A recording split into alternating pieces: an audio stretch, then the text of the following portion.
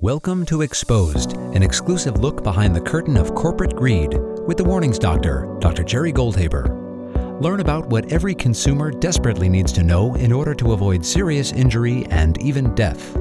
You'll hear about ways in which consumers, government regulators, and corporations must interact to keep you and your loved one safe. This is Dr. Jerry Goldhaber with another episode of my podcast, Exposed, an exclusive look behind the curtain of corporate greed.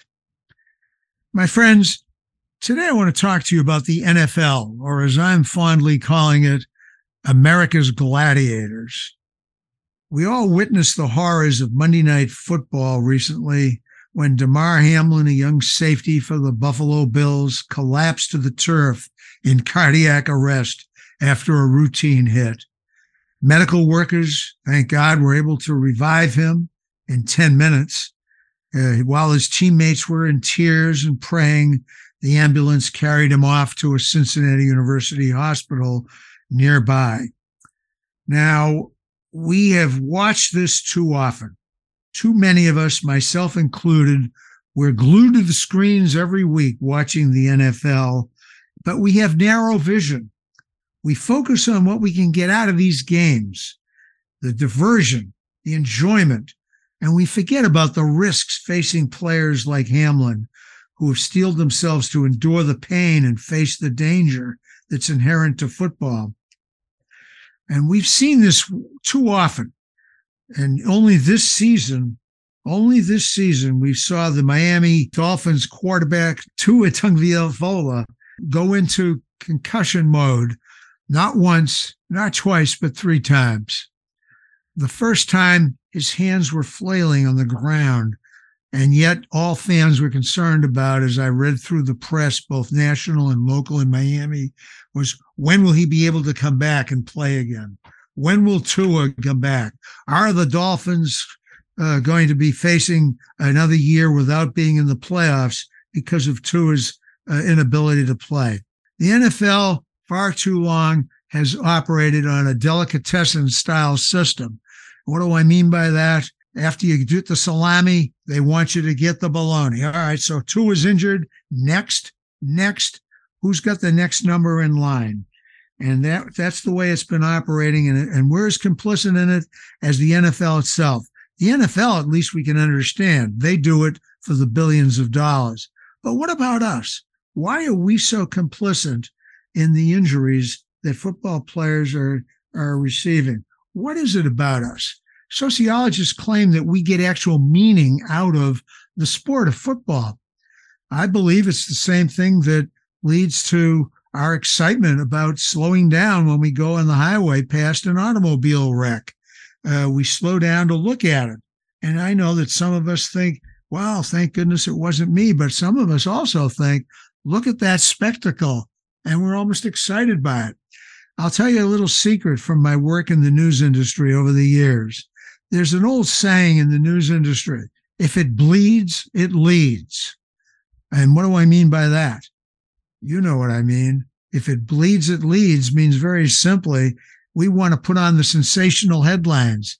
A friend of mine in Toronto, when I used to live in Buffalo, New York, used to call me up all the time and say, hey, is Buffalo still around? I said, what do you mean? He says, Al, from watching Channel 7, that's Eyewitness News, the ABC affiliate in Buffalo, all I see are fires. The city burned down. Well, there you go. If it bleeds, it leads. And this is what's going on in football. I used to attend hockey games with the Buffalo Sabres when I lived in Buffalo, and the loudest applause and the loudest cheering would occur when a player would get knocked down and a fight would occur as a result. And when it got the bloodier the better, the more excited the fans were. Again, welcome to Gladiators in the United States. I must say, 3 decades ago, I did a national study on football helmet awareness of safety issues. Parents have to sign, and I think many parents know this, parents have to sign a permission slip to play high school football. I know this because I played high school football. The coach lived next door to my uncle, and he made me play it. And my mother had to sign a permission slip in order for me to play it. When she signed it and when I agreed to play, it didn't last very long, by the way. When I agreed to play, I wasn't really much aware of the injuries that could be facing me and other players. And fast forward 30 years from there, I was doing a lawsuit in which my client was an injured high school football player in Texas, and his mother, because he was unable to speak, in fact, his injuries were severe to his brain, his mother had sued the manufacturer of the football helmet because their warnings were inadequate. This lawsuit intrigued me, and I decided to do a national study of parents of football players to find out if they were aware of the injuries that were possibly facing their child. Because I knew that my mother wasn't aware, and I certainly wasn't aware. I was going to play because my uncle's neighbor told me I had to play, and there was some excitement, being part of the cool crowd that played football. But I didn't have much awareness, and my coaches, if I remember back then, if today's coaches told me how to tackle the way the coaches did back then, they'd be arrested. We've learned a lot. At any rate, my study showed that only 3 out of 1,000, let me repeat that, 3 out of 1,000 parents of high school football players were actually aware of the severity of injuries, including brain injury or cardiovascular risk to their children. Everybody else thought that the child was at risk for cuts, bruises, and occasional broken limb. And 95% understood the risk of broken bones and knee injuries. But as I said, only 3 out of 1,000 people thought about severe brain injury or cardiovascular issues. This is an incredible statistic. So parents are blindly signing away the permission slips for their kids to play a sport that could literally render them brain dead or worse from a heart attack, sudden heart attack, which is what would have happened to Damar Hamlin had the medical staff from the Cincinnati Bengals, who provided the medical team, not been as excellent professionally as they were and not been as speedy as they were in giving him CPR and getting him back to the hospital so they could restart his heart. Remember, CPR is not available readily to most people who might have a cardiac event, and that's why most people who do die.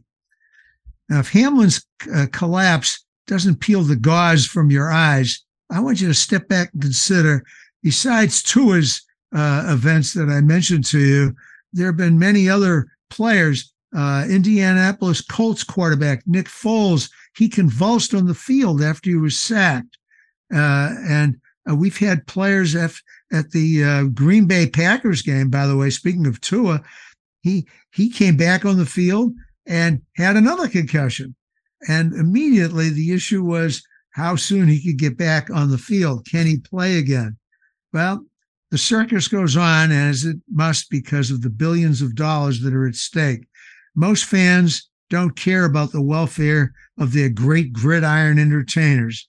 Over the course of the next few decades, many of the present-day NFL heroes will be locked in a struggle against diminished minds damaged by the game they played. But by then, there'll be a new crop of gladiators to distract them from the ever-unfolding calamity. As fans, it could help if we examined ourselves, if we searched within and explored why we watch, why nothing, no amount of suffering causes us to pull away from the game. What can the league do? What should it do? With players' size, strength, and speed growing in what seems like exponential fashion every decade, the NFL has perhaps been lucky to have been spared even more terrifying spectacles. Maybe it's essential to go back over 100 years ago and look at football history. You know, friends, in the early part of the 20th century, the game was so violent and played with such wanton disregard for safety that fatal injuries were not uncommon. They often occurred when players were kicked and punched at the bottom of the pile in all-out scrums.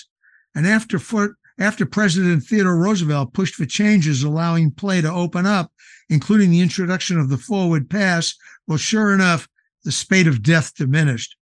But the specter remained, and it always will. Why? Because it's a game of violence. Football is the most violent sport we can engage in. The league can better police blows to the head. It can penalize or even toss out players who injure opponents with dirty plays. But violence and danger will remain at the beating heart of football. If you take it out, the game is football no more. So here we are. We're going to continue watching. We're enthralled and sometimes we're horrified. This injury to Damar Hamlin, that would hopefully shock us into some awareness, but I'm afraid it won't. The playoffs are coming. The Super Bowl will follow after that, and we will watch. Hopefully, we will never see the game quite the same again as we did on that fateful Monday night when Damar Hamlin was rushed to the hospital. My friends, if you enjoyed this episode of my podcast, Exposed, an exclusive look behind the curtain of corporate greed, I have these posted almost every 2 weeks. And if you'd like more information about safety in general and how safety warnings play a role in our lives, I encourage you to get a copy of my new book, Murder Incorporated. Murder Incorporated, How Unregulated Industry Kills or Injures Thousands of Americans Every Year and What You Can Do About It. And Murder Incorporated is available wherever you get your books, in hardback, softback. It's available on Amazon or Kindle. It's available also in audiobook exclusively from Apple and Audible.